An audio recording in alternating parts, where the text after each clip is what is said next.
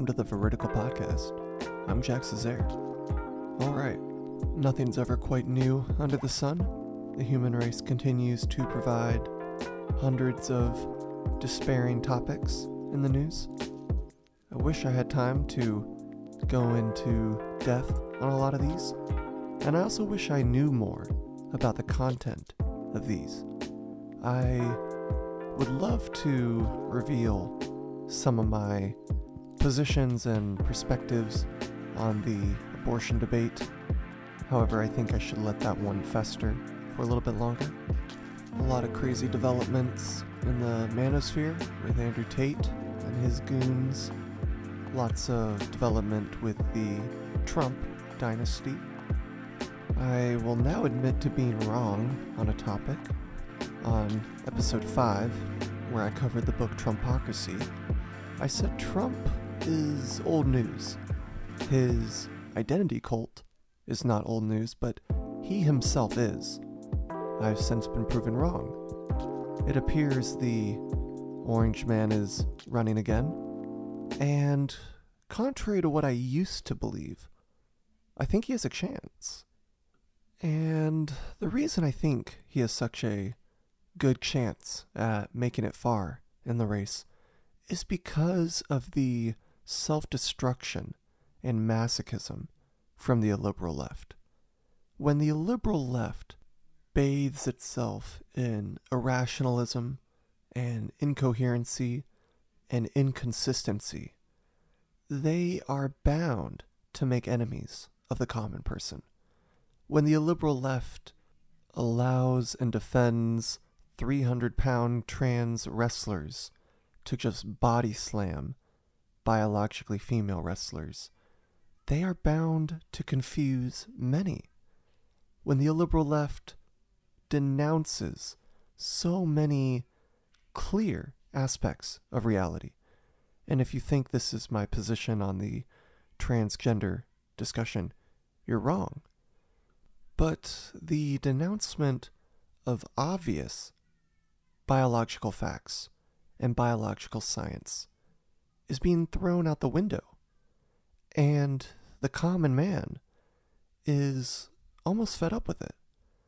I anticipate that if the left, I should say the illiberal left, keeps making ridiculous claims and having irrational and unimportant and boring and just idiotic dialogue, they cannot be surprised when a Trump or one of Trump's goons comes around and wins an election. Because all the people who do not spend time in the news or do not research each candidate diligently, but lives in society and experiences the illiberal left, will vote for anyone who claims to be able to undo some of these norms.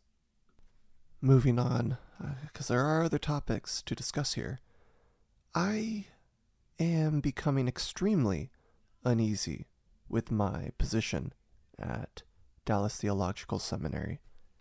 There has been a lot of development with my experiences there, and almost none of it is good.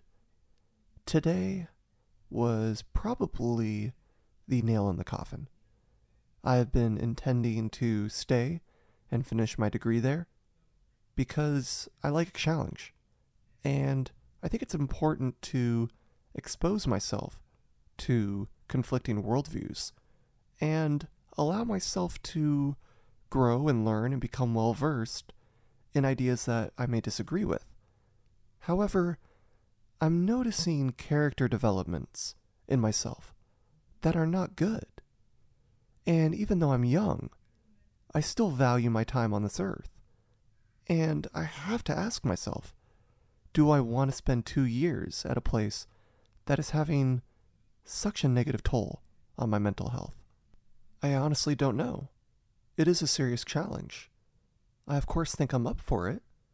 I would love to continue to grow and learn new things and challenge myself, and also work on counter-arguments, but also be willing to concede some of my own worldview points if they can successfully convince me. But there are points that DTS stands by that just disgust me. And I'm noticing them coat my mind in negative feelings. I have to listen to 50-year-old PhD professors talk about how the world is 6,000 years old, or people live to the age of 900, or how the eschaton can't be shuffled in until literal governing Israel allows it to be, right? These are absurd ideas, and there's no good reason to believe them. On top of this, I have been having terrible interactions with a professor, and they are getting very emotional and very taxing on my patience. Today I had a meeting with him. We did not have a good faith conversation. I tried very hard to be the person that I'd be proud of after the meeting, and I failed.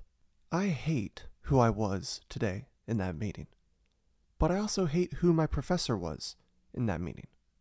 I have never encountered someone so eager to deliberately misinterpret me, and because I'm still very emotional and very upset about this interaction today, I'm going to save my speech for a time where my thoughts are more gathered. Now, before we begin the podcast today and discuss our book, I want to talk about the layout of the podcast. So, I've began to realize that 30 minutes of an objective overview, followed by 30 minutes of an op-ed, is not the most entertaining and most efficient way of covering a book. I realized that I would cover a topic at the beginning of the book, and when it came time to my personal view, I'd have to loop all the way back around to a point that was mentioned at the very beginning. Created a lot of circular moments, so I'm going to try something different this time. I think I'm just going to bleed the two together. That may sound lazy, but we'll see how it goes. Alright, today's book is The Moral Landscape by Sam Harris. Sam got a PhD in neuroscience from UCLA. He also has a philosophy degree from Stanford. He has about 3 decades of Western meditation practices. He is a famous podcaster. He's written many New York Times bestsellers, obviously the one we're talking about today, The Moral Landscape, as well as The End of Faith, Lying, Waking Up, and others. Sam is also my hero and one of my biggest influencers, if not the biggest influencer I have. Sam has been one of the tone setters for my life. I can go into great detail about this.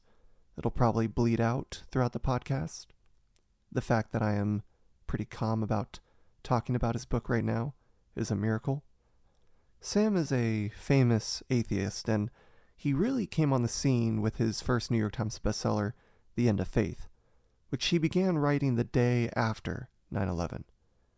Now, I want to clarify something. When people, particularly Christians, are big fans of atheists, it's usually in a derogatory sense, or in a patronizing sense.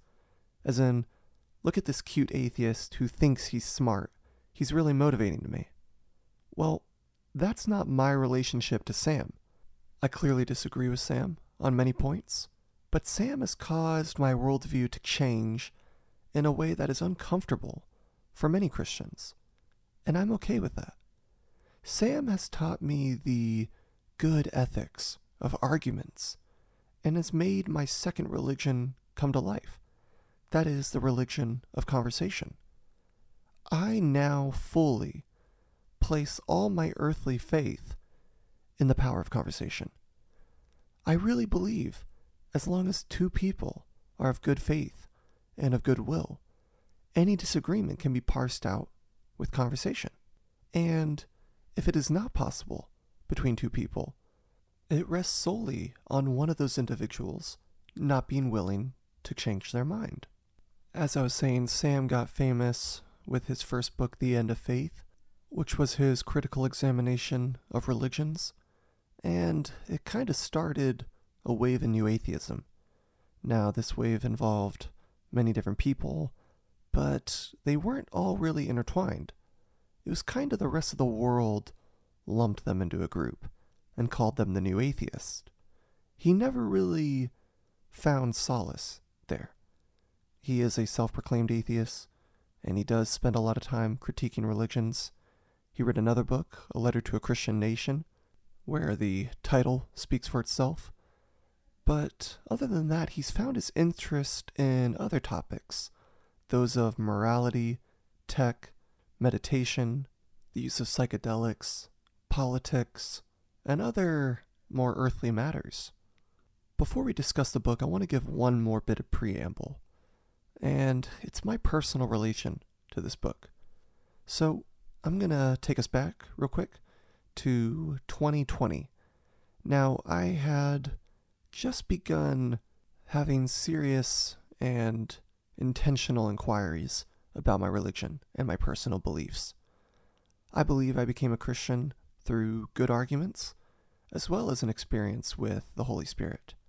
But to be honest, that experience is something I assure myself of. I can't actually retrace it. A lot of it was just being convinced of Christianity, and I'm okay with that. And I think convincing someone that they need to have some esoteric out-of-body experience with some crazy poltergeist-like Holy Spirit is an unfair expectation to set. And when people only hear silence when they pray, we often take that as them having a poor relationship with God, or that they're not seriously inquiring to the Holy Spirit. This is dangerous. Not only is it dangerous, it's false. And I think I am good living proof of this. Nonetheless, at that time, I was seriously beginning to doubt my religion. A lot of the political movements with Donald Trump and his goons, as well as ridiculous claims about science, the crazy COVID denials, the intertwinement of racist ideologies, all often being justified with my religion, really deeply concerned me. I also had some personal instances where major leaders in the faith were completely falling away. This is where the fall of Ravi Zacharias was unveiled. Shortly after his death, he was revealed to being just a predator, a sexual assaulter, just a terrible, terrible person. If you don't know the story of Ravi Zacharias, just look it up. I'll leave that to you guys to do.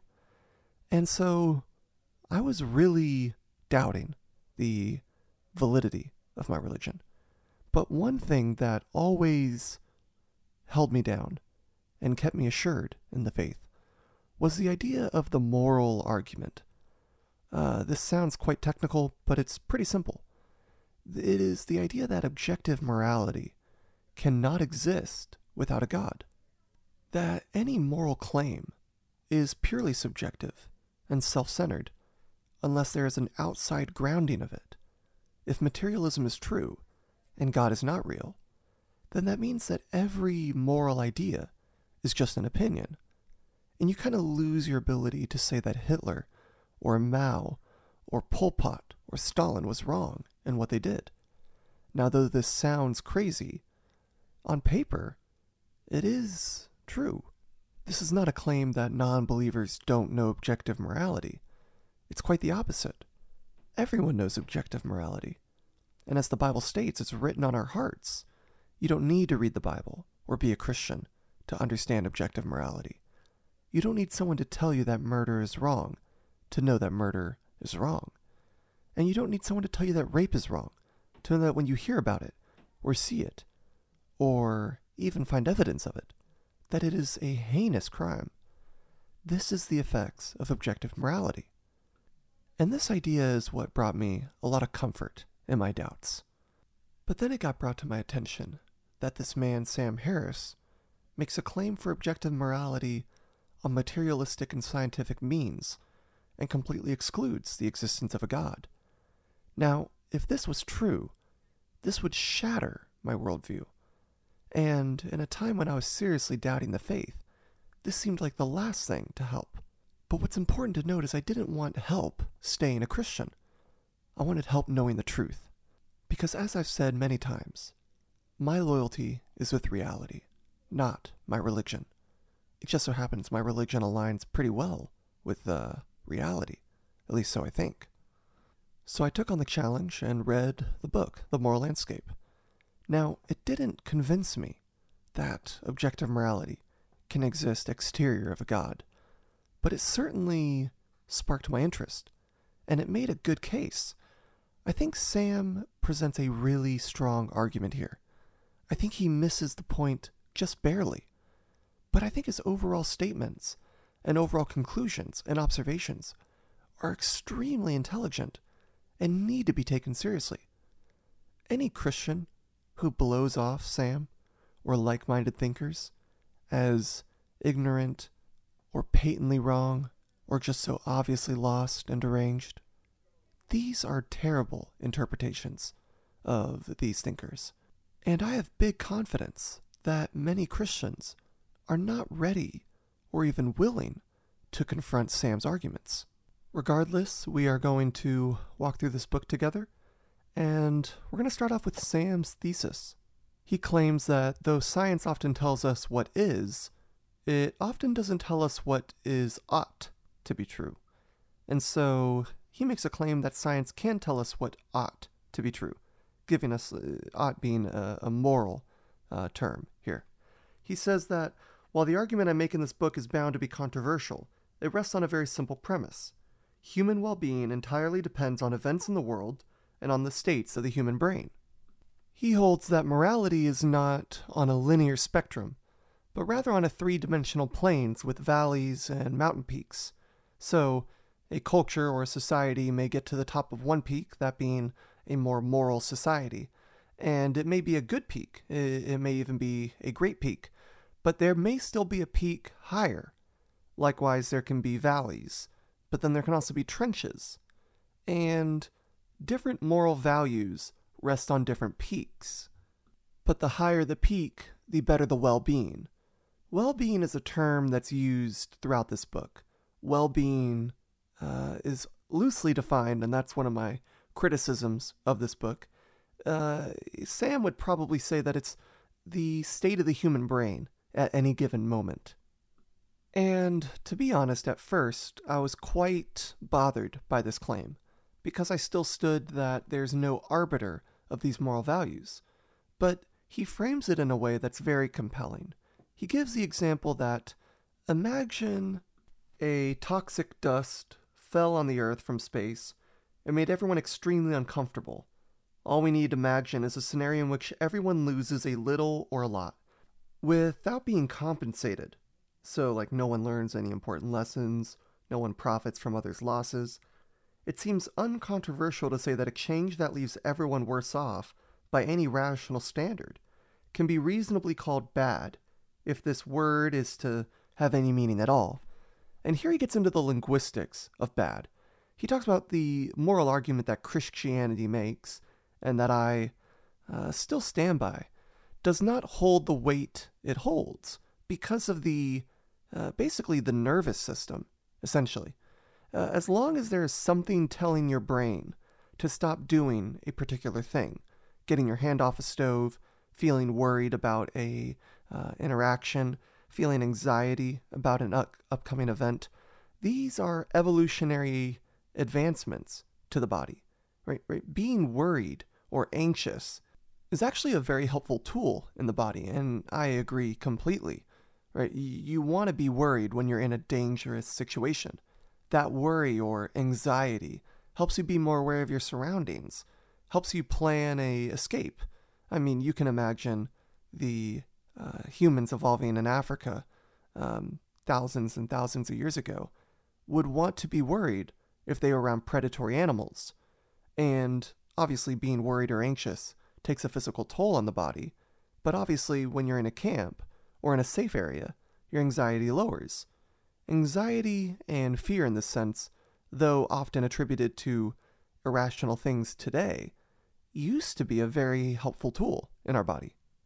Now, approaching this from a moral and philosophical standpoint, you can't necessarily say that anxiety is morally bad, or fear is morally bad. You can only say that the instances that make them arise is bad, or your fear of something that you should not be fearful of is bad. If you are scared to commit to a relationship that you know will be beneficial to you, or if you are scared to donate or sacrifice a bit of yourself or your finances for something that is net benefit, that fear can be grounded in something that you should not be fearful of. However, fear itself is not morally bad. Many Christians will say that fear, or anxiety even, is sinful. Now this is absurd, and most of the time, if someone is saying this, they're not someone really worth listening to. But they often attribute this to a couple verses in the Bible. But when reading these, it's quite obvious that God is, or Christ even, is telling them to not be fearful on a particular event, or to a particular occasion. Not don't be fearful ever. This is because fear and anxiety, as I stated, are beneficial tools to human evolution.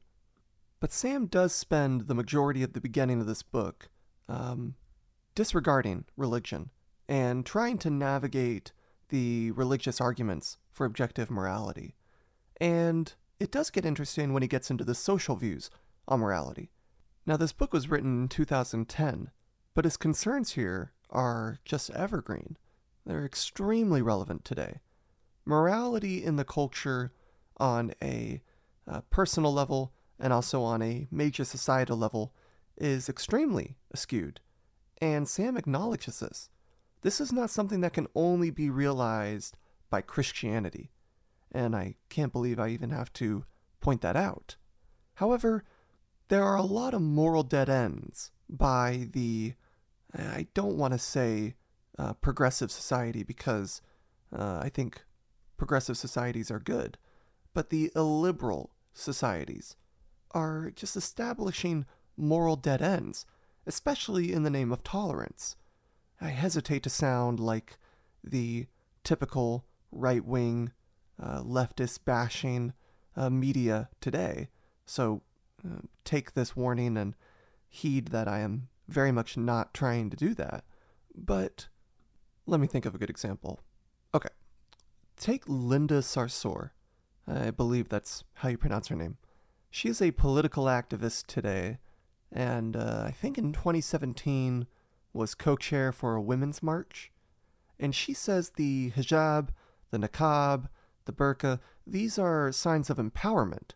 These are signs of womanhood and professionalism and pride and honor, right? Yet most people that are wearing these are not wearing them by choice, and she will not acknowledge this, right? Most women living in these bags do not want to be, and they often wear them because if they take them off, they'll get their skull cracked in.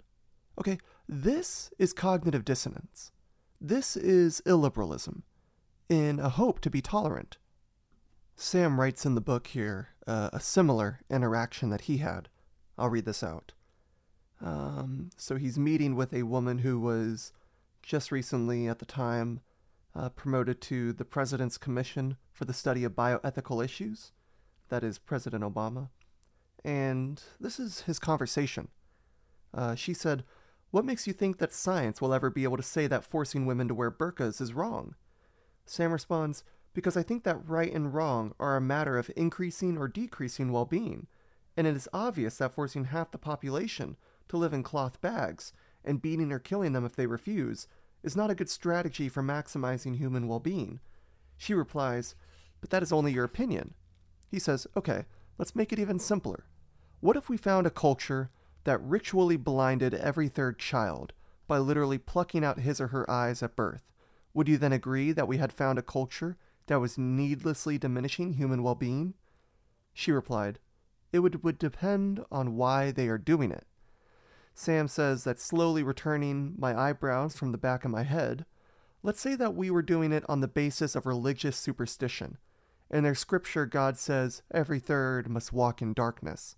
She then replies, then you could never say that they were wrong. Now, this book was written over a decade ago, but you can find more people like this today, I'm sure of it.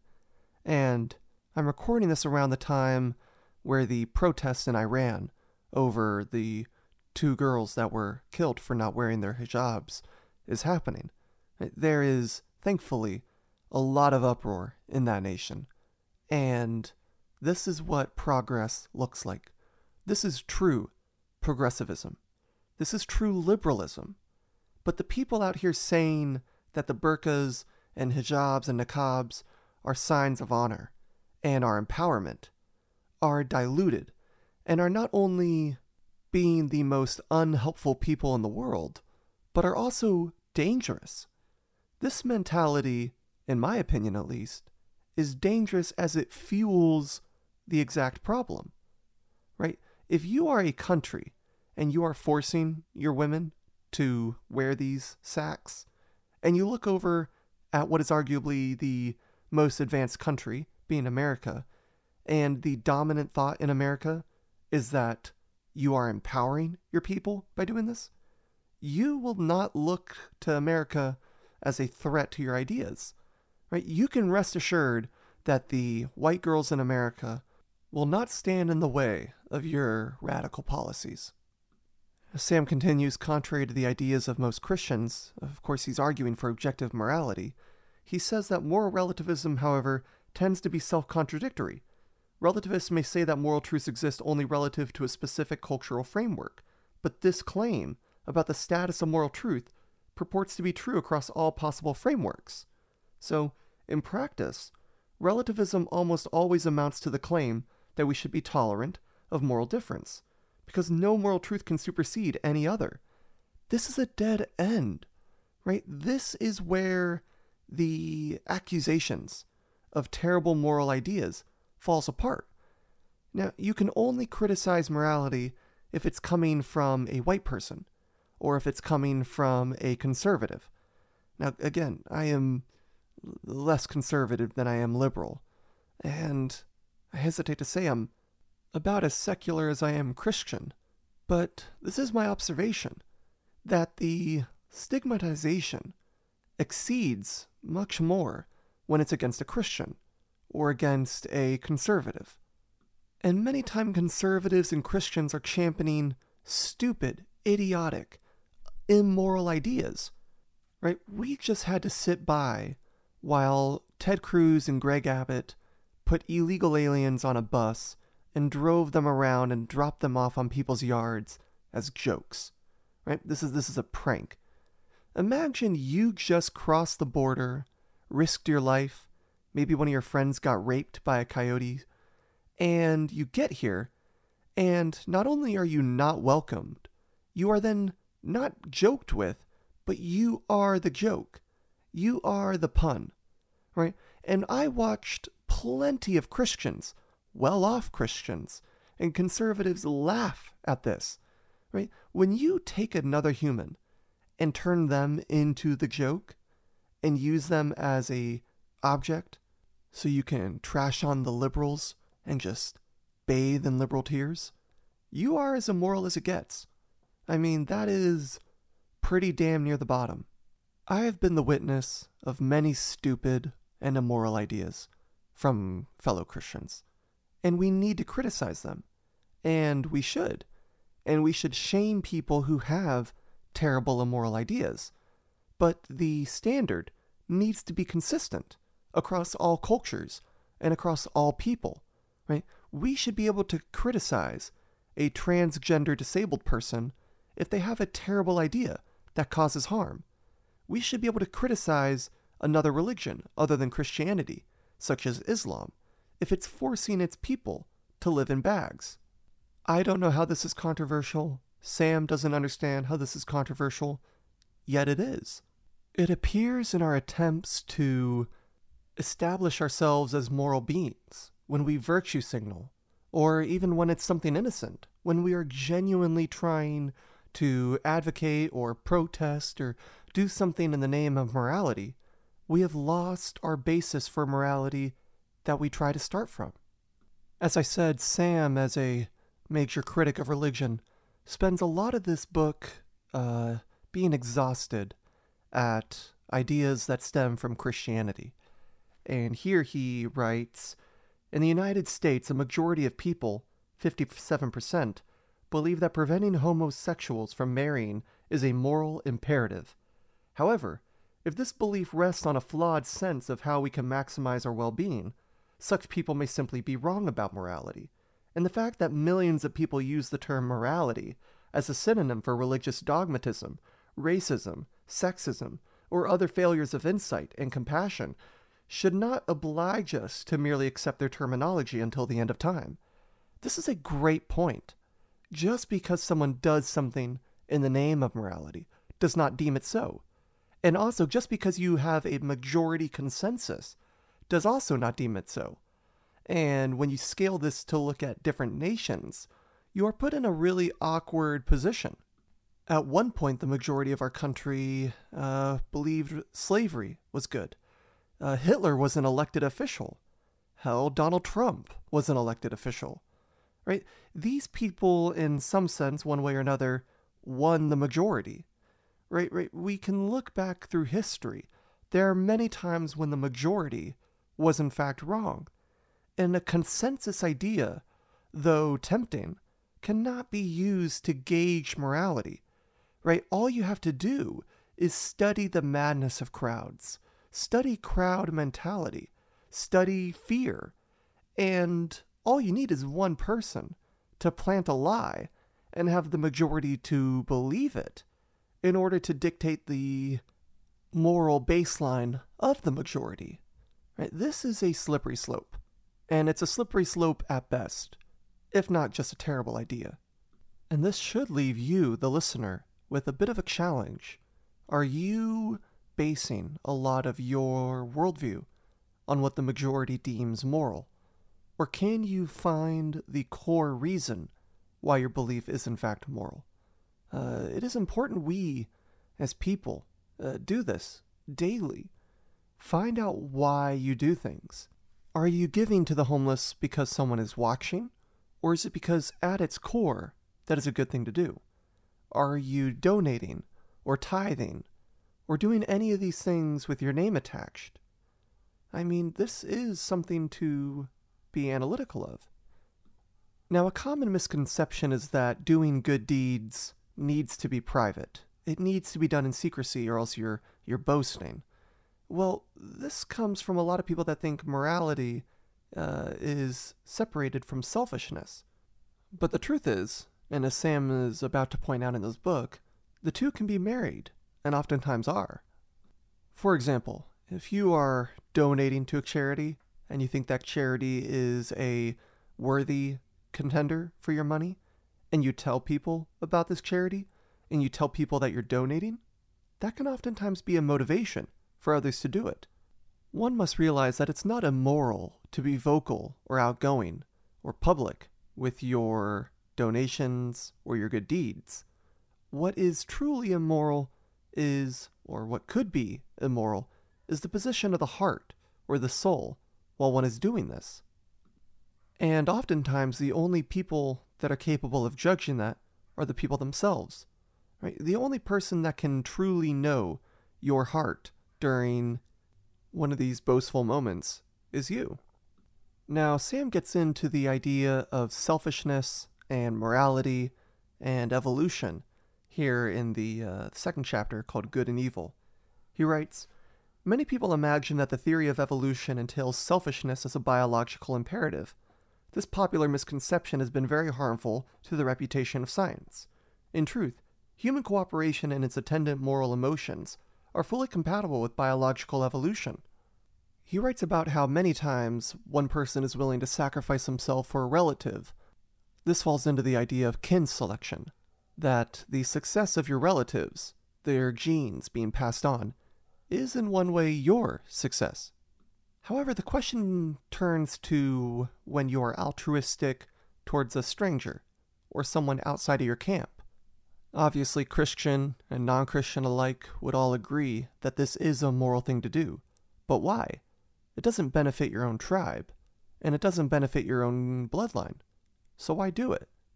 Now, as a man of faith, and as a Christian, I of course think this is because we are all made in the image of God. We are all image bearers. And though tribalism is a glitch development from evolution, I think this altruism towards strangers is proof of the moral law being written on our hearts. We don't need to read the Bible to know that this is a good thing. Now, before I get into the next point, I want to clear up a misconception, and I try to clear this up anytime I get the chance to. Just because science shows the results of a particular action.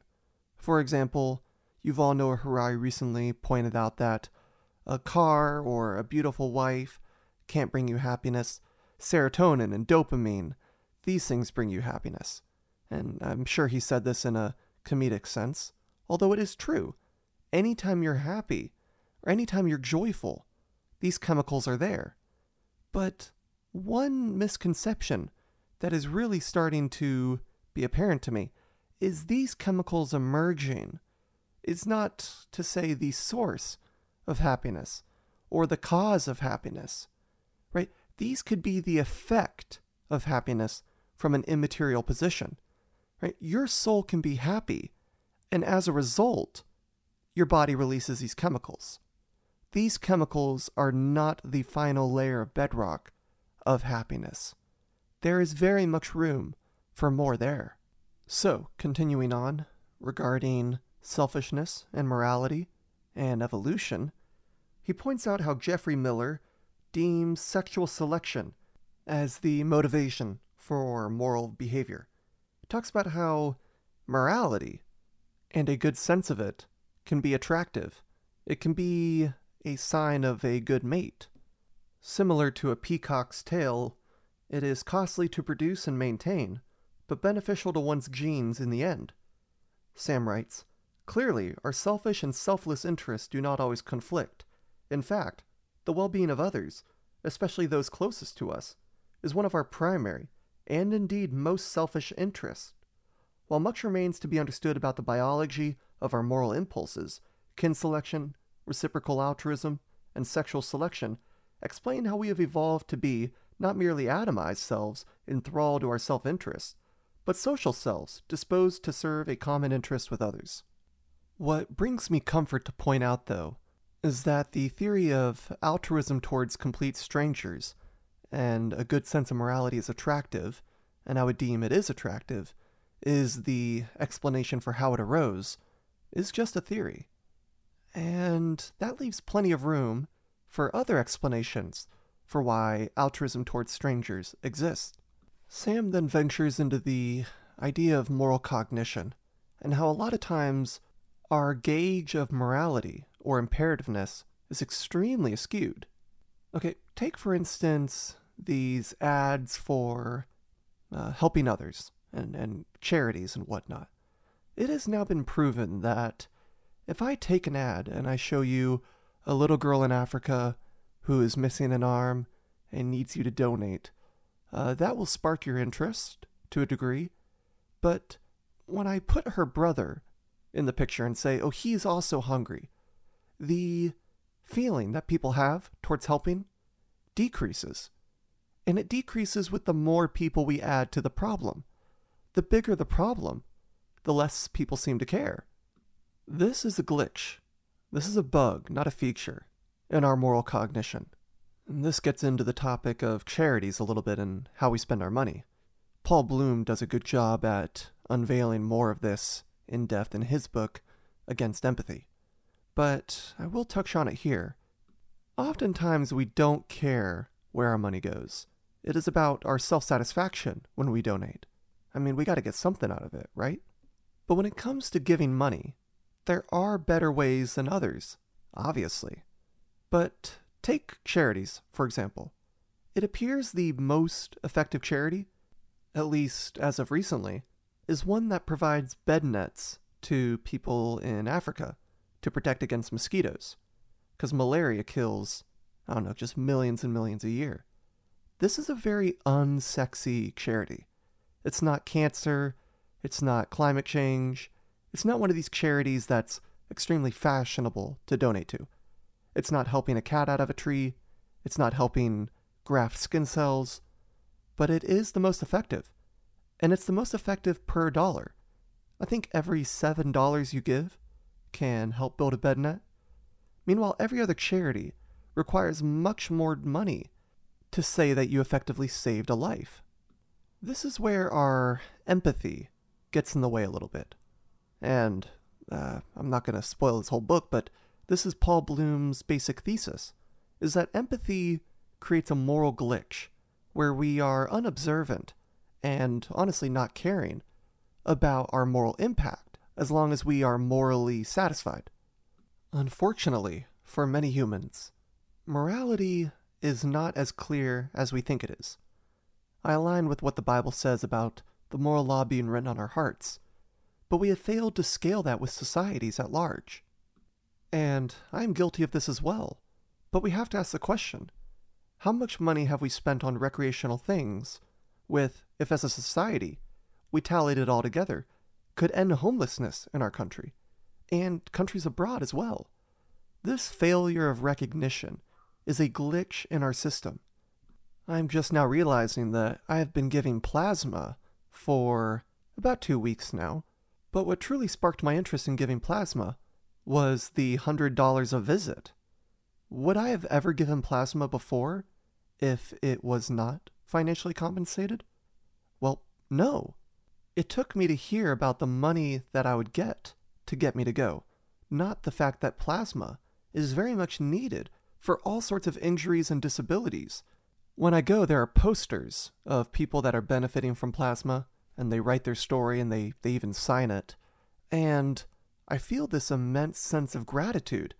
Oh my gosh, look at what I'm doing. I'm helping save lives. But if you ask me right now, would I still give if I wasn't getting compensated? I hope so. But I can't say for sure. This is why I argue that a utilitarian sense of morality is needed. It's necessary.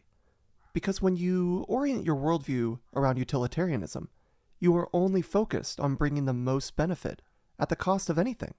I'm sorry you guys are listening to this damn dog bark in the background. It'd be more moral of it to shut up, so I apologize.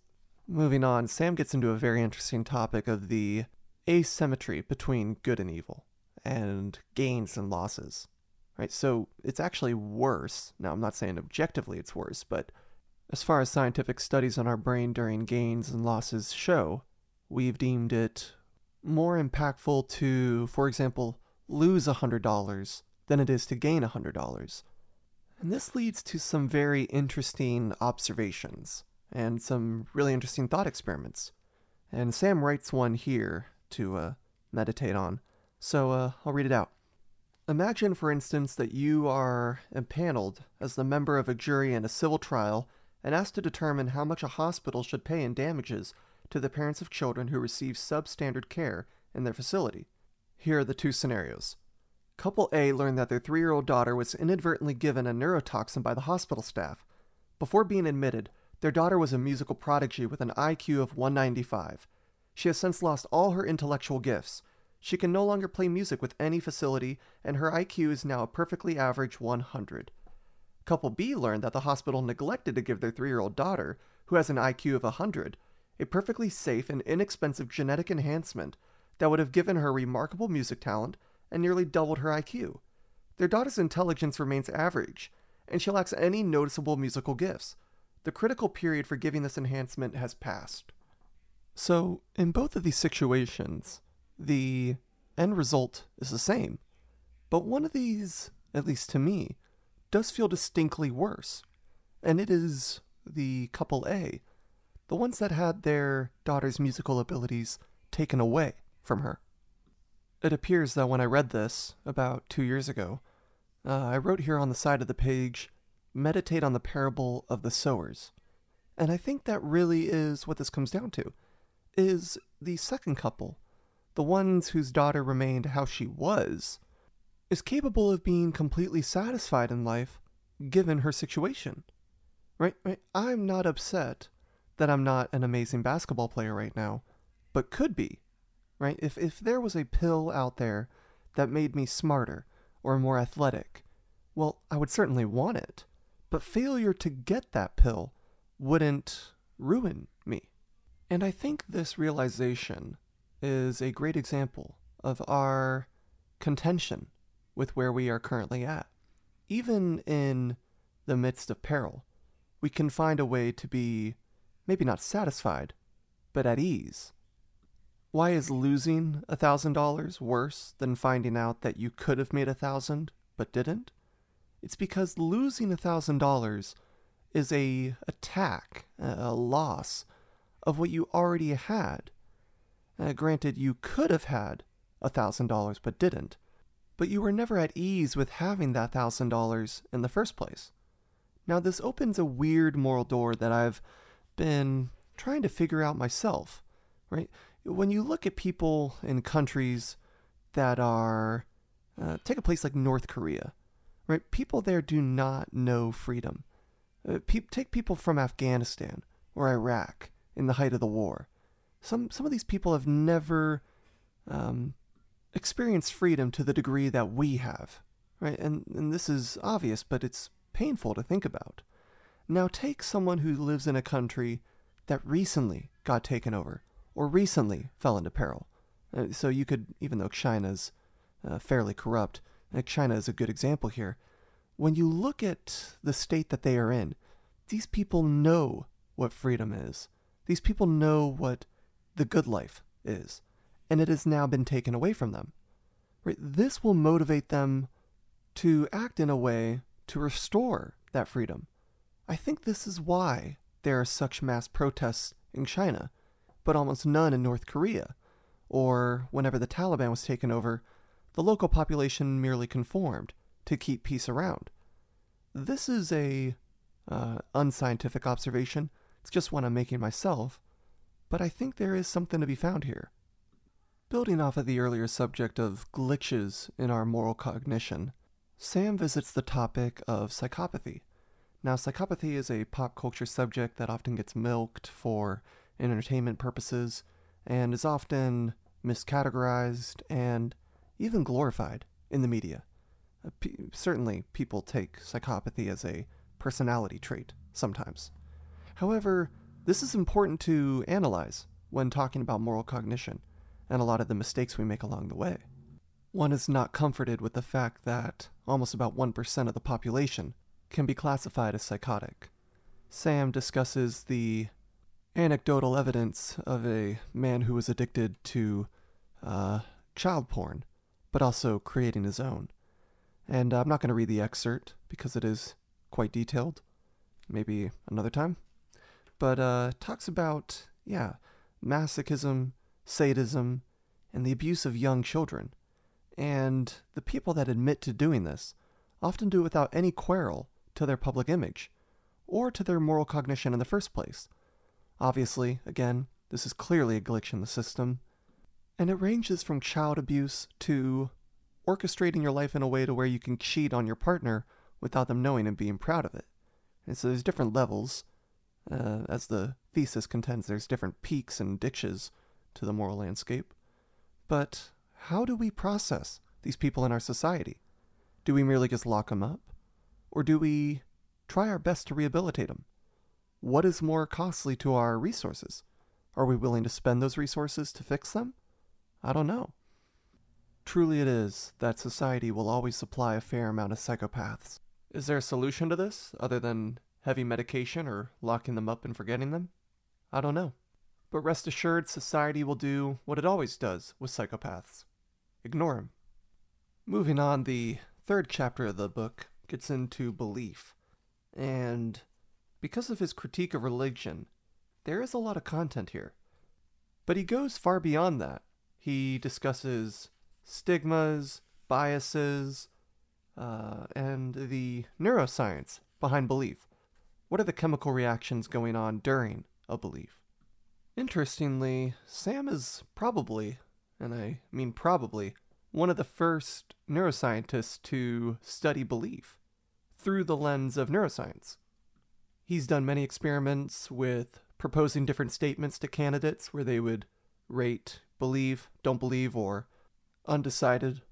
He does nail down, or at least hypothesize, that the prefrontal cortex is most likely involved with belief, although no part of the brain evolved in isolation, apart from other parts. So it becomes a little foggy, and there is no way to truly nail down what section is maintaining a belief. It's interesting when they talk about a belief because many people, myself included probably, and probably all of y'all, take a belief to be a personal part of identity. And this is really interesting because it creates another malfunction in our brain where it is harder for us to let go of this belief because we've adopted it to our personality. Now, personally, I found a lot of interesting aspects in the STEM fields, that being science, technology, engineering, and math. Now, I am useless at these topics, but I've gained a lot of interest in listening to different people talk about them. So people like Lex Friedman on his podcast, he's really big with technology and AI. And I've had a lot of interest listening to Neil deGrasse Tyson discuss physics and astronomy. And I love listening to them talk and have discourse with others in their field, because when they come across in disagreement, there is nothing holding their belief in place other than evidence. Meaning all it takes is counter evidence or proof that they are wrong for them to change their mind. There is no emotional baggage. There is no cargo there weighing them down to change their mind. And if all we are concerned with is the truth, that should be how we act on issues of psychology, philosophy, religion, or lack thereof. However, because we find comfort and identity within these beliefs, relinquishing them becomes a much more harder obstacle for us. And maybe it should be. And I do concede there is a lot less trust in the evidence with soft science. Philosophy is, of course, thinking. There's, of course, neuroscience that can aid in philosophy. And, of course, there's the universal laws of logic. It appears society is drifting away from those, but nonetheless we have them. But even within the laws of logic and reason and rationality, there's still a lot of room to branch off. Maybe this is a good thing. Maybe it will help us refine the truth. But our loyalty to our beliefs should solely rest on them being true, and nothing more. Now, that is enough of my rant there. But the book then turns to the idea of bias and belief intertwined. Now, this is a really interesting subject because two people can hold the same belief, but hold it for wrong reasons. And an interesting example here is, I'll just read it out. In the year 2003, it was one thing to believe that the United States should not invade Iraq, because the ongoing war in Afghanistan was more important. It was another thing to believe the United States should not invade Iraq, because you think it's an abomination for infidels to trespass on Muslim land. So two of the same beliefs, completely different reasons. Sam then quotes the neurologist Robert Burton and his discovery that the feeling of knowing, or the idea that you are correct, often is in sync with your loss of reason and logic. The more you think you are correct, the less reasonable you become, even if your belief is in fact correct. This is, again, I feel like I'm repeating myself, just a glitch in our system. But knowing this fact, me knowing this fact, and now you knowing this fact, helps you be more aware in the moments of defending your beliefs, even if you are correct. And when you are correct, and you know you're correct, you should be more aware than ever of your logic and reason. Because if you have to defend a correct belief illogically or irrationally, then you may need to revise that belief. However, of course, if it's correct, you need to revise your defense of it. Personally, I observe this far too often with religion. Religions of all types. Unfortunately, especially my own. The amount of times I have to listen to people defend their belief in God through the most irrational and unreasonable means. Meanwhile, philosophy and science and archaeology just feeds great evidence in support of religion. To the point where these irrational, because God told me he's right, the Bible's true because it says it's true, God visited me last night in a dream, he gave me a vision, that's how I know he's true, this feeling of joy and satisfaction can't come from anywhere else. These illogical, unreasonable means need not be present. We have great evidence regardless. In fact, with religion, at least this is my observation, the people that support or defend their religion with irrationality are often the ones that are easiest to fall away when life gets truly taxing. Now, moving on, in the discussion of morality with the contrasting evidence of beliefs, there's a lot of interesting observations to be made. And you can see morality mix with rationality or irrationality with a couple thought experiments. So here's one. I'm going to read it out of the book. This is called the Asian disease problem. Imagine that the United States is preparing for the outbreak of an unusual Asian disease, which is expected to kill 600 people. 2 alternative programs to combat the disease have been proposed. Assume that the exact scientific estimates of the consequences of the program are as follows. If Program A is adopted, 200 people will be saved. If Program B is adopted, there's 1/3 probability that 600 will be saved, and a 2/3 probability that no people will be saved. Which one of the 2 programs would you favor? In this version of the problem, a significant majority of people favor Program A. The problem, however, can be restated this way. If Program A is adopted, 400 people will die.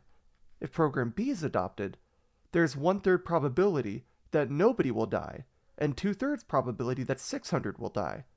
Which one of the 2 programs would you now favor? Put this way, a majority of respondents will now favor Program B, and yet there is no material or moral difference between these 2 scenarios, because their outcomes are the same. What this shows is that people tend to be risk-averse when considering potential gains, and risk-seeking when considering potential losses. So describing the same event in terms of gains and losses evokes different responses. Now, when I take this observation into my own life, it changes how I approach different problems. I've been able to, in real time, recall this realization and analyze my spending, my investments, my planning around the day. It really does turn you into a more utilitarian-minded individual, one who is truly focused on benefit and is willing to risk things for that benefit. It can be argued that the other individuals who do not realize this are still focused on benefit and loss and gains, but their observation is skewed by the emotional toll of losing or gaining. Moving on from this section, Sam then discusses religion, which is his thoughts on religion are available in many different places, and then he discusses the future of happiness, which is kind of a how do we move forward idea with all the information in the book. So I can leave that up to y'all to investigate if you want to. I did not expel all of the contents of this book. This book really did change my life.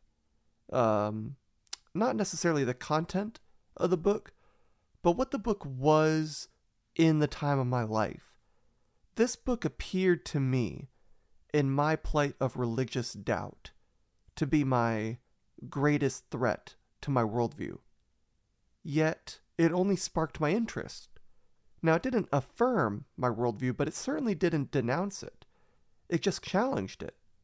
And for the many Christians out there that are worried of interacting with material from non-believers, people set on being non-believers, interacting with this material from Sam has made my faith awkwardly stronger. Though many Christians would hesitate to even call me a Christian, I feel more confident in my faith than ever. And as far as the moral argument for Christianity goes, Sam doesn't dismantle it. He's still, and I've been saving this for the end of the podcast, Sam still fails to account for the origin. Nerve endings cannot be the explanation for morality. There's still plenty of things that happen in the moral sphere that do not interact with nerve endings. Now, you could transition his argument to chemical reactions in the brain, and he does this. But as I stated earlier, you cannot use the moral argument as a tool to denounce religion or anything of immateriality, because having a material signifier of something, so dopamine for happiness, or serotonin, or different chemicals for anger, or I think when Robin Williams and others lost their lives, they found out that they were extremely low on dopamine levels. Their dopamine was crashed. That may be an effect rather than a cause, and this has yet to be parsed out. Of course, for other physical effects in the body, these chemical reactions are the cause, I will concede, but the chemical reactions themselves, where do they come from? What starts them? Of course, something else in the body, but you follow this all the way back, there does reach a point where you could, and even though it's could, it doesn't mean it's unlikely, but you could insert an immaterial cause, sort of say. Now, as far as the argument goes, this puts me in a really awkward position, because I stand that dismantling the moral argument is not a way to disprove God. However, the presence of objective morality and the sense of the presence of objective morality is proof of God. So it's kind of an unfalsifiable two-way street. Now, tabling that, I do think there are other ways to disprove God. Now, I am not hoping for the religious position to be dismantled, but if it was to be disproven, I think that would come from a cosmological discovery, or a metaphysical discovery, such as we all discover a new drug that convinces us of a different religion. Now, that doesn't mean it'd be true, we would just all be convinced. Regardless, I still stand that Sam, though not disproving the moral argument from the religious perspective, he does offer plenty of useful and helpful insights into the neuroscience and neurobiology of the brain, the self, and morality that we can all refine our objective worldviews. If you were a Christian, wouldn't you want all of your worldviews to align 100% with modern science? And the modern science that's reliable? Well, you should. And you should also find comfort that nothing, to this day, in modern science, disproves religion. Now, when modern science or modern discoveries find something that contradicts with our religious views, we merely have to revise our religious views. Now that sounds like heresy to many people. They would say we need to revise our science. Now that is just unacademic, unscholarly, and unpractical. We cannot merely form our objective observations to our interpretation of a reading. That's just madness. So when we found out that no, the Earth is not 6,000 years old, we didn't have to change our science. We had to change how we read Genesis. Likewise, when our objective moral intuitions lead us to say that women should not be second-class citizens in the church, we don't have to change our morality. We have to change how we read Corinthians. And guess what? reading Corinthians doesn't mean we allegorize it and metaphorize it into an oblivion. It means we actually discover very particular and nuanced situations in Corinth at that time, to where his message makes perfectly good sense. This is how I remain confident. Every time I seek to revise my reading of Scripture to meet the modern standards of objective morality and science, I never have to go in a far stretch with my reading of Scripture. My reading actually makes more sense, and it often requires a much more in-depth investigation. It is through discoveries like this that motivate me in the faith. As I said, the contents of this book were not exhausted.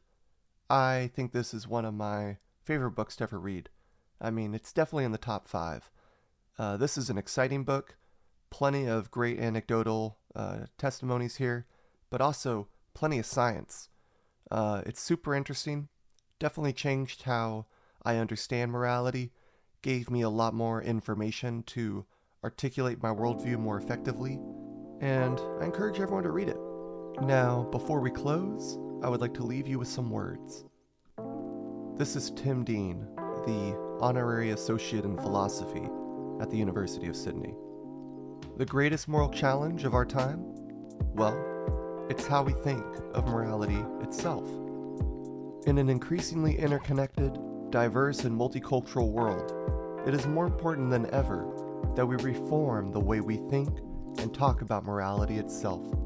If we don't, no matter what other moral challenge you think we face, it will only become harder to solve.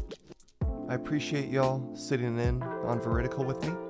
I am grateful to the guys over there at Small World Podcast. They are the ones that do all the publishing for me. They are the ones that have jump-started this. In fact, supplied a lot of the material and gear. And I continue to remain blown away by the amount of people that have been listening to this without me prompting them to. I mean, it is just a blessing to be able to sit here and walk through these topics with everyone. Now, with that said, please find time to read. God bless you. Farewell.